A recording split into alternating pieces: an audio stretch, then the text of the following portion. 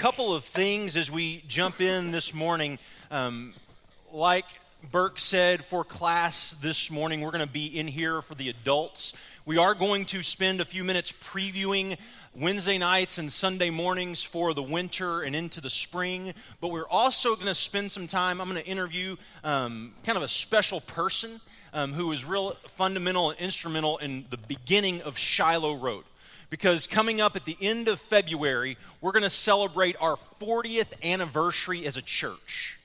And so we want to spend some time over the months of January and February, looking back so that we can look forward. Because it's so important that we learn to celebrate the past and where we have been, because it is the foundation of our future as we move forward.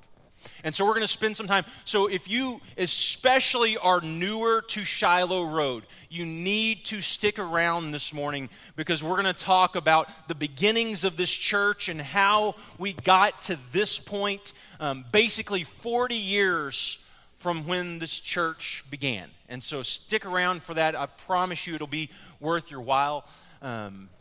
So the other thing, we now have an app. There is an app for that.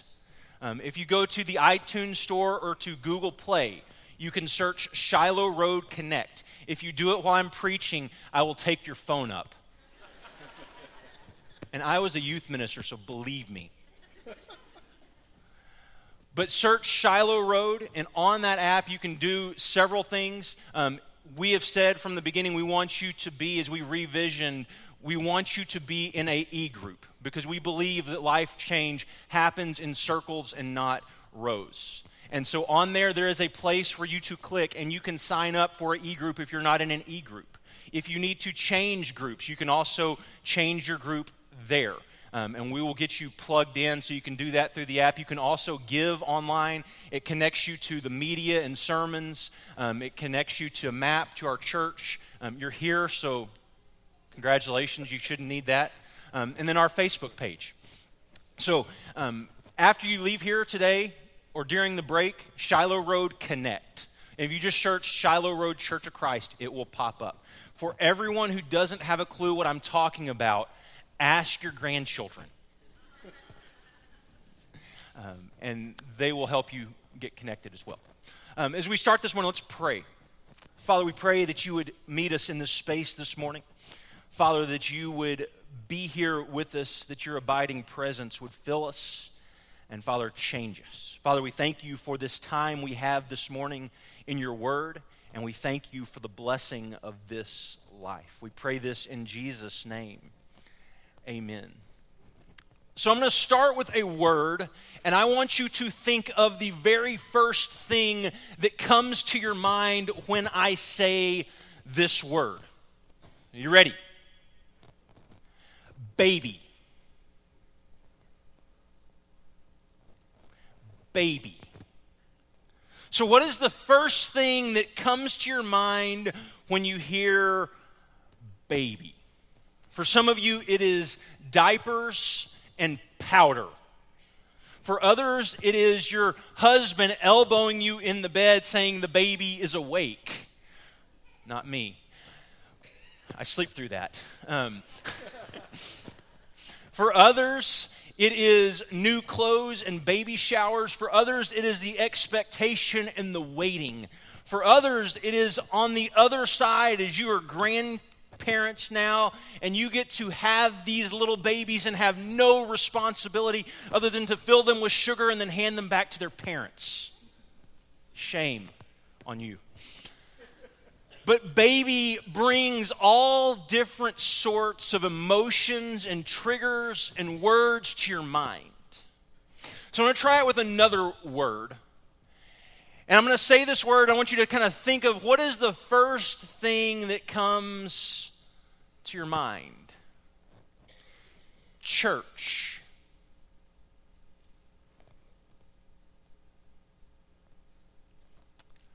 For some of you, you think of family.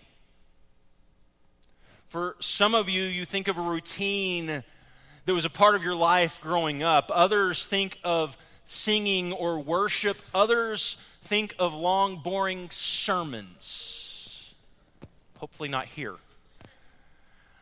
For others, you think of fellowship and fried chicken. For others, you think of home. But regardless of whatever it is you think of when you think of church, I wonder if this word comes to mind. And the word is risk.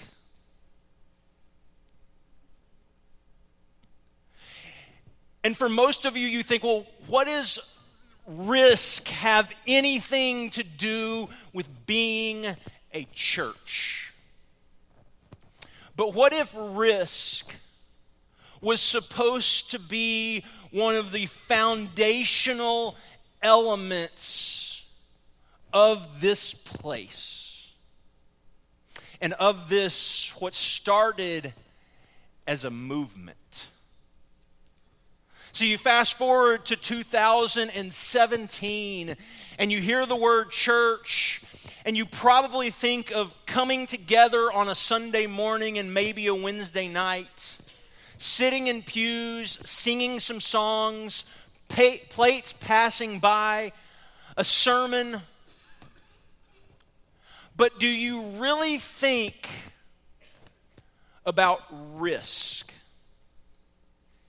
Because as the church began, risk was so much a part of what it meant to be a church. And I am convinced that today, risk is still supposed to be foundational for us being a church. And if risk is not a part of what it means to be a church today, I wonder if we're really following Jesus fully. See, the word risk is a noun, and it means the possibility of loss or injury. You see, as people began following Jesus and these first communities of Jesus followers began to form, there was this enormous risk associated with it. Understand, the risk in the beginning was a cross. A cross that Jesus finds himself on. And so he asked the question, what is the risk of being a church? Throughout history, there have been some amazing risk takers. In the 70s, a young entrepreneur, hopeful of becoming an actor and a movie writer, turned down $100,000+ because the producer said the movie he wrote, he could not star in. And for this man and his family, money was tight, and it was very difficult making ends meet. But yet he turned down over $100,000 because he needed to play the lead role in the movie he wrote. That man is named Sylvester Stallone. And the movie that he wrote was Rocky I. He ended up taking $10,000 from a producer so that he could not only write the movie, but play the starring role. And I wonder, how did that risk turn out? There's 5, 6, okay, there's 4 Rockies, really. Right? Okay. In 1927, a young Army pilot decided that he was going to make a trek across the Atlantic Ocean in a plane called the Spirit of St. Louis. Charles Lindbergh made what was at that time the longest transatlantic flight in history. See, other people had done it before, but his flight was almost double the distance and time in the cockpit of the previous pilots. Then, 1 year later, Amelia Earhart made the same journey as Charles Lindbergh did. She made this journey in her plane, and then about 10 years later, in 1937, decided that she was going to be the first person to circumnavigate the globe. And her plane disappeared somewhere over the Pacific Ocean.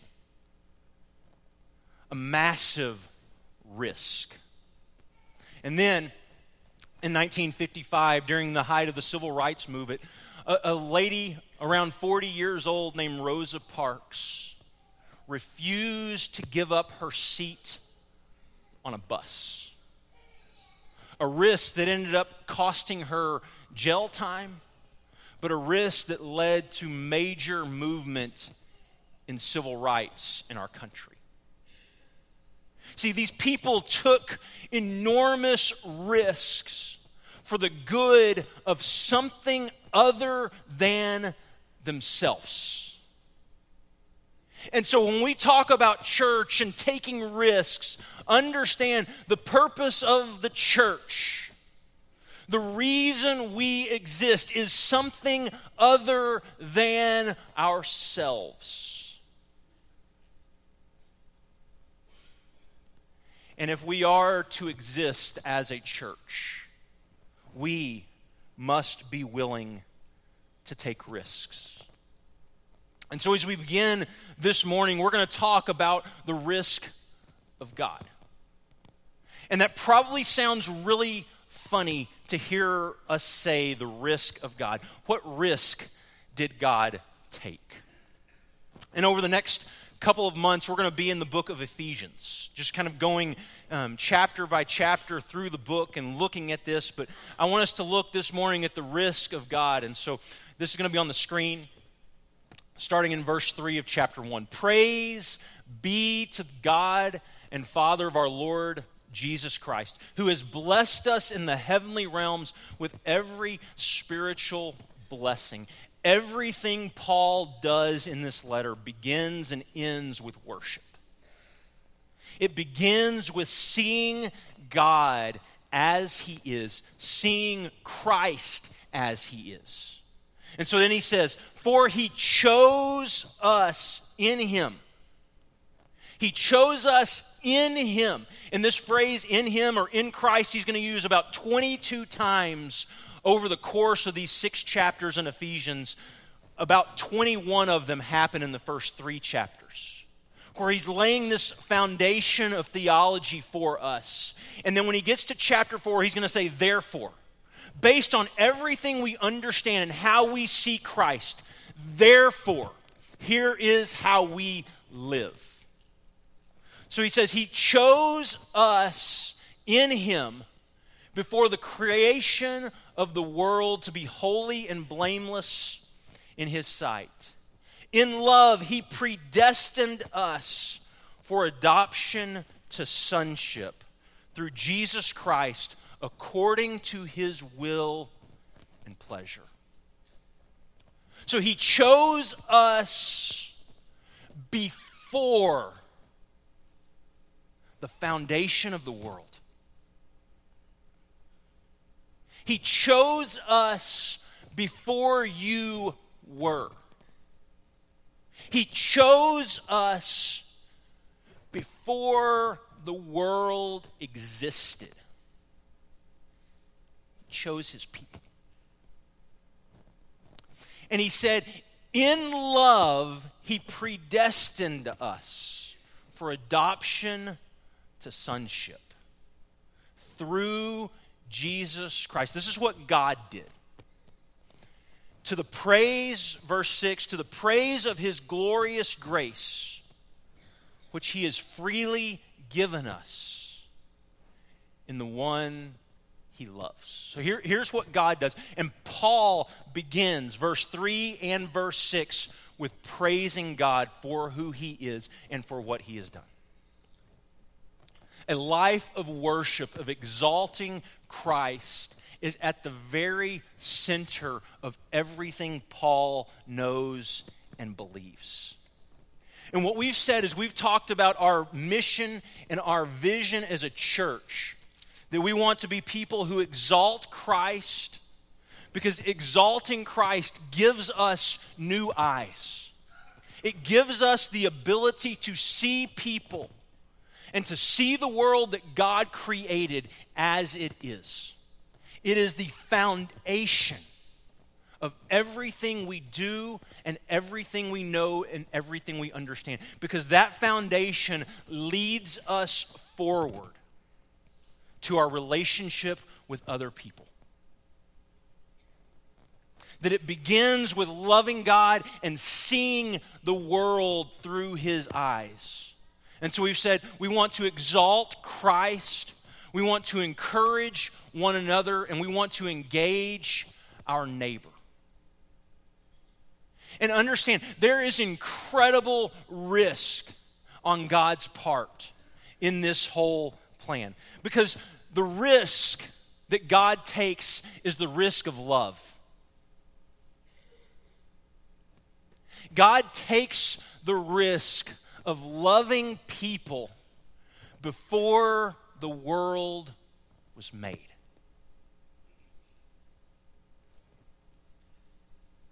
See, to love is to choose to freely and fully give yourself to another.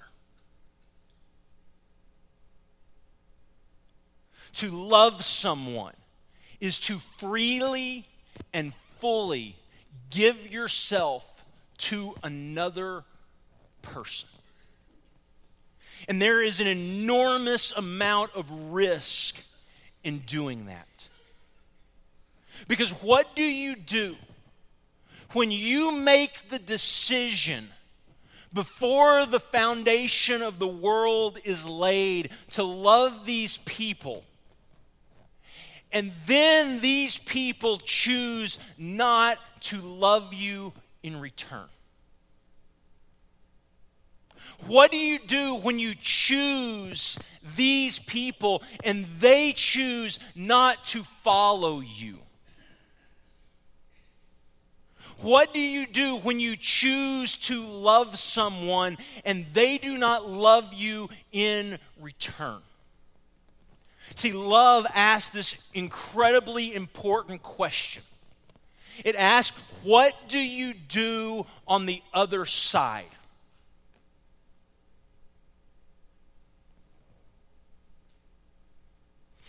What do you do when you choose to love someone and they don't love you back?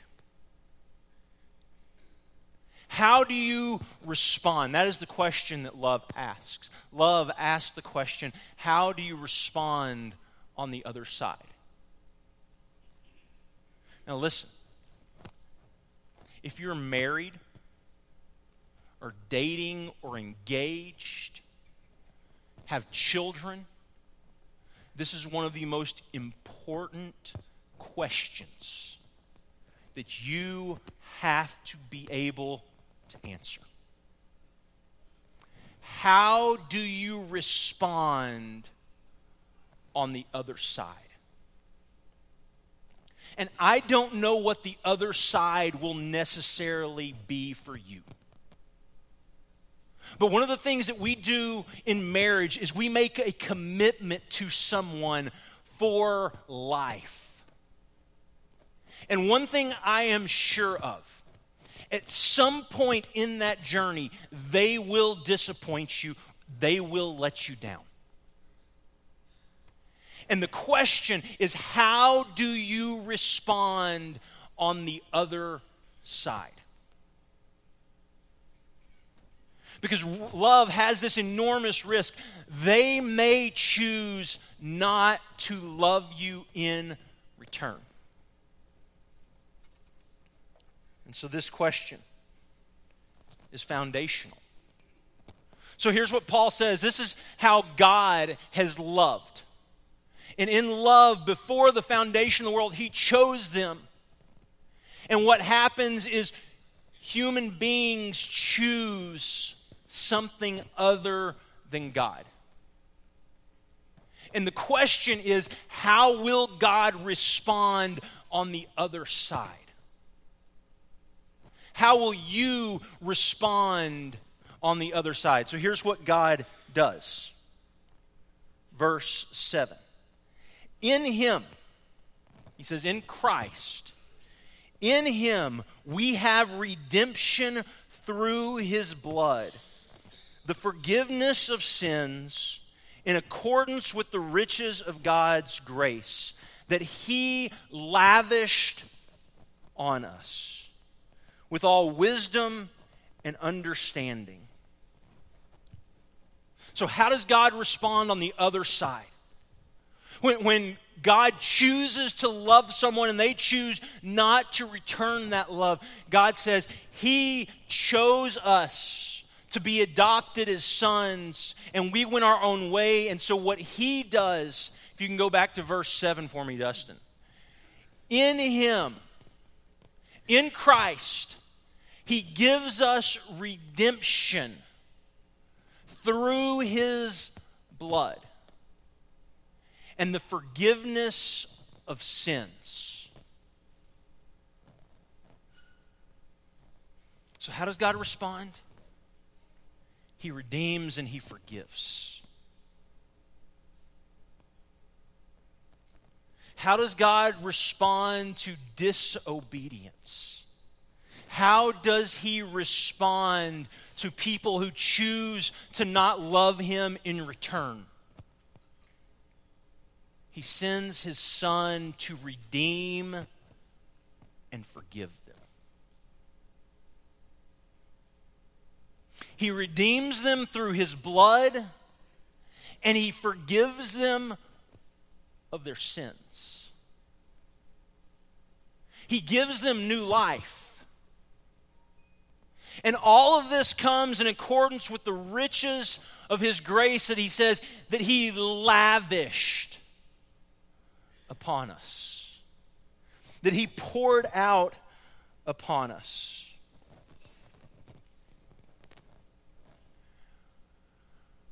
But you have to understand that as Paul is telling this story, he's telling a bigger story.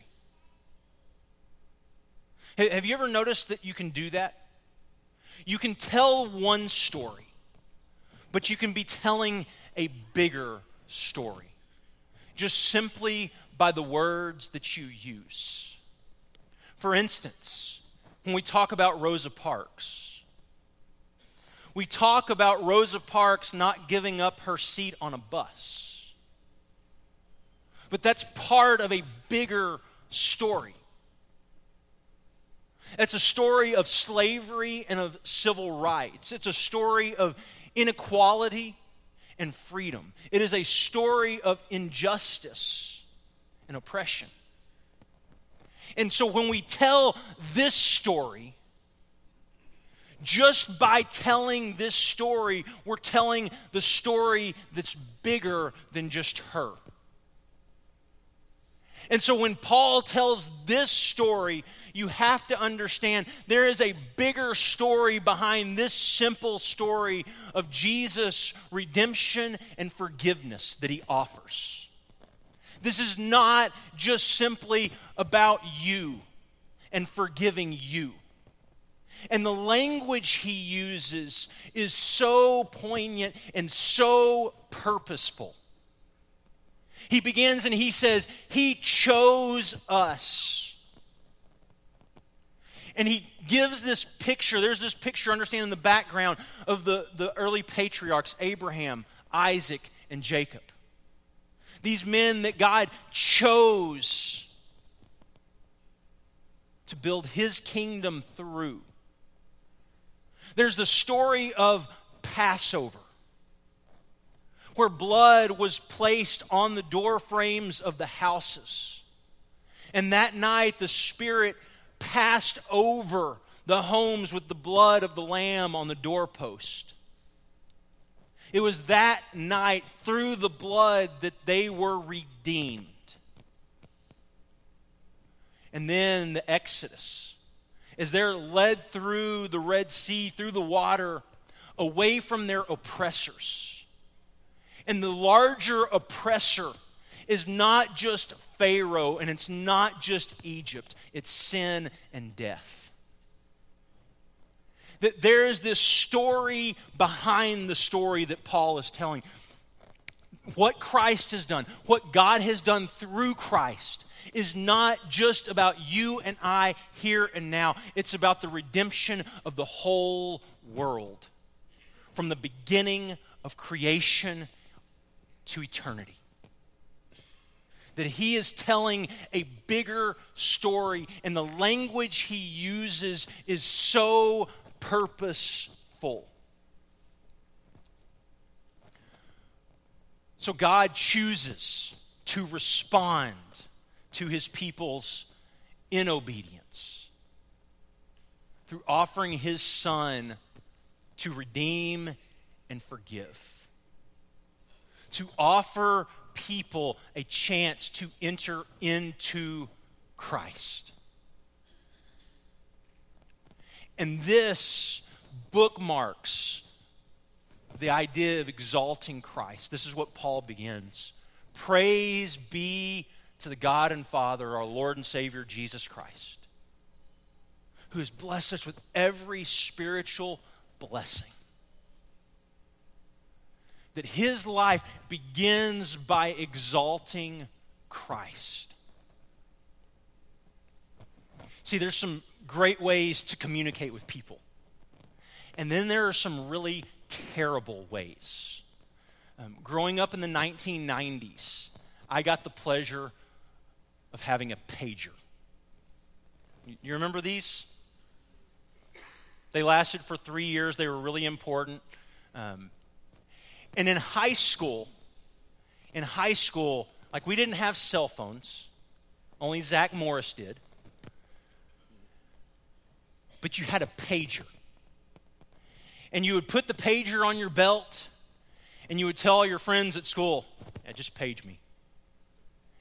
And what you would do is when you wanted someone to call you on their phone, you would send them a page that came up with your phone number on it, alerting them that you need to call them back.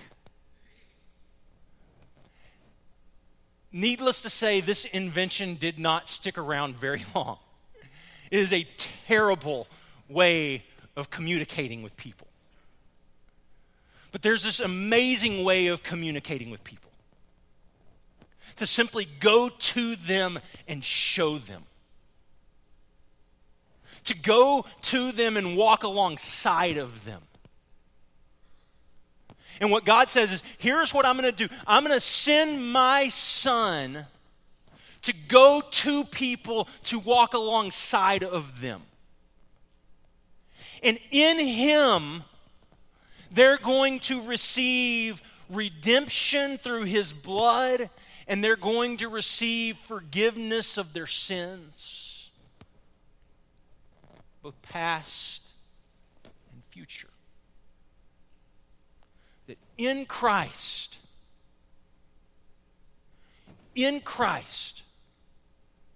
we find redemption through his blood.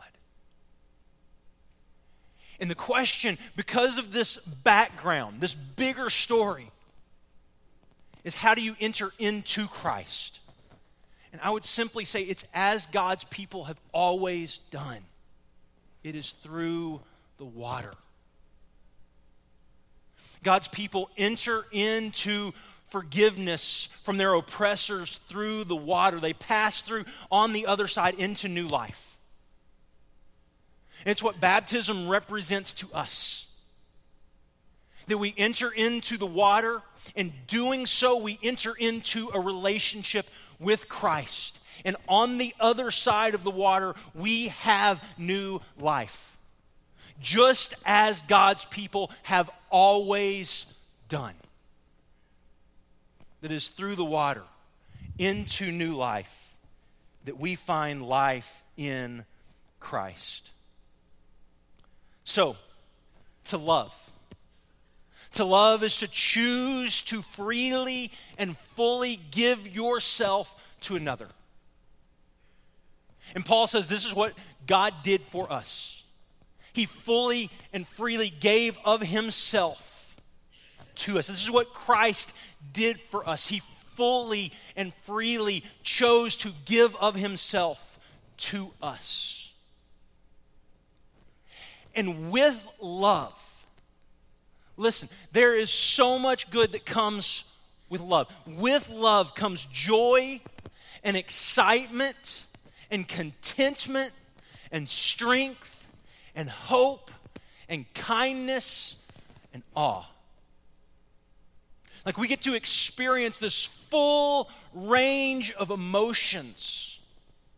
But the reason we say love is risky is because at the very same time you can experience these amazing emotions, you also experience vulnerability and shame and misunderstanding and hurt and rejection and failure and suffering.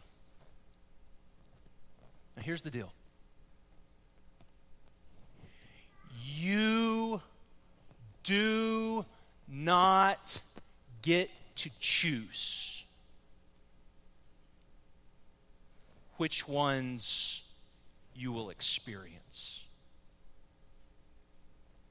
Because when you fully and freely give yourself to someone else, you have no idea how they will respond to that love. You have no idea. And you will get the good and you will get the bad, but you do not get to choose. And what happens so often in life is we begin to experience the vulnerability and the hurt and the shame and the rejection and the misunderstanding, and we begin to pull back. And we say, I'm not going to fully and freely give myself completely in the way that I once did, because when I did that, here's what happened to me. And so many times we walk around with guards up, fully afraid to give ourselves to other people. Because when you give yourself to someone else, there is the possibility that they could hurt you.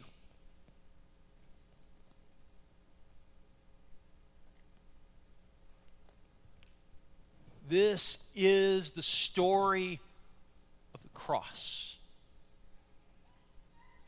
When you give yourself to other people, you are at their mercy as to how they will respond. And yet we are never more like Christ than when we choose to fully and freely give ourselves to other people. So what risk did God take? He chose to fully and freely give himself to you, to communicate his love for you through what he gives. And what he gives is not just his life, but as Paul's going to continue in chapter 2, it's going to be life in him. And just as Christ was buried, and just as Christ was raised, in him you have the same spiritual blessings. So verse 9. He made known to us the mystery of his will according to his good pleasure, which he purposed, and there's the phrase again, in Christ, to be put into effect when the times reach their fulfillment, to bring unity to all things in heaven and on earth under Christ. So what's God's purpose? What's this bigger story that God is telling? What's this big story of these people that he chose before the foundation of the world? These people he chose that chose not to love him back. What's the story that he's telling? That his purpose is to bring all things to unity under Christ. What's the bigger picture? What's the bigger story? That Christ is reconciling and redeeming and making all things new. And just as the story of Abraham and Isaac and Jacob, and just as the story of the Passover, and just as the story of the Exodus, God is still at work redeeming His lost creation.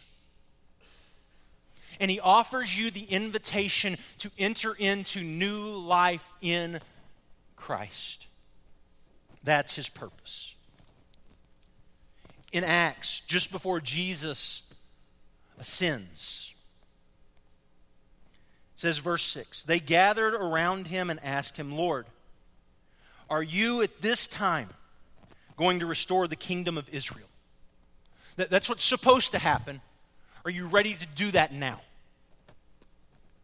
He said to them, it is not for you to know the times and the dates the Father has set by His own authority, but you will receive power when the Holy Spirit comes on you, and you are to be my witnesses in Jerusalem and Judea and Samaria and to the ends of the earth.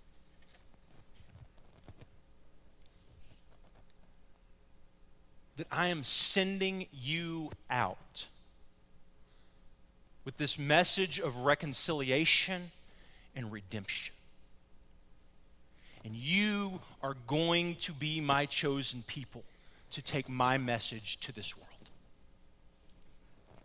One of the very early church fathers tells a story of Jesus after He ascended to heaven.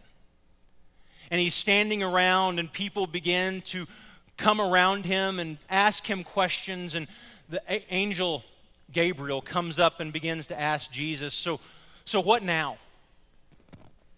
What are we going to do from here? He says, well, I've left Peter and James and John and some other disciples, and they're going to go and they're going to take this message into the world. And Gabriel looks down over the earth and he says, well, they seem to be kind of messing this up. They aren't as committed as they need to be. They aren't as into this as they should be. So what are you going to do? What's your next plan? And Jesus looks and says, there is no other plan. This is it. That these people who have entered into life in Christ, who have been blessed by Christ, would take His message into this world. And to do that, you will have to fully and freely give yourself to other people. And you will have to put their needs in front of yours. And you will have to risk sometimes everything you have, because you're going to have to be vulnerable, and there's going to be failure, and there's going to be things that don't go right, and you're going to get hurt. But understand, this is the risk that God took for you. Not knowing how you would respond. Not knowing if you would accept that love. Not knowing this incredible risk to make Himself vulnerable, to suffer. The question: if you are in Christ, if you are a follower of Jesus, what are you willing to risk? Because to follow Him means that we leave our safety and security behind. Sometimes it means we leave the comfort of our nice, cozy pews. Because we have to go and engage this world. That it's not just about exalting Christ. That exalting Christ has to move us to loving one another. And it has to move us to engaging your neighbor. You know, we filled out those Art of Neighboring cards. And I hope that you still have yours. I hope it's not something you filled out, said, we're going to spend 3 weeks talking about this, we're done with it. I hope and I pray that you are still doing everything you can to engage the people that God has placed around you.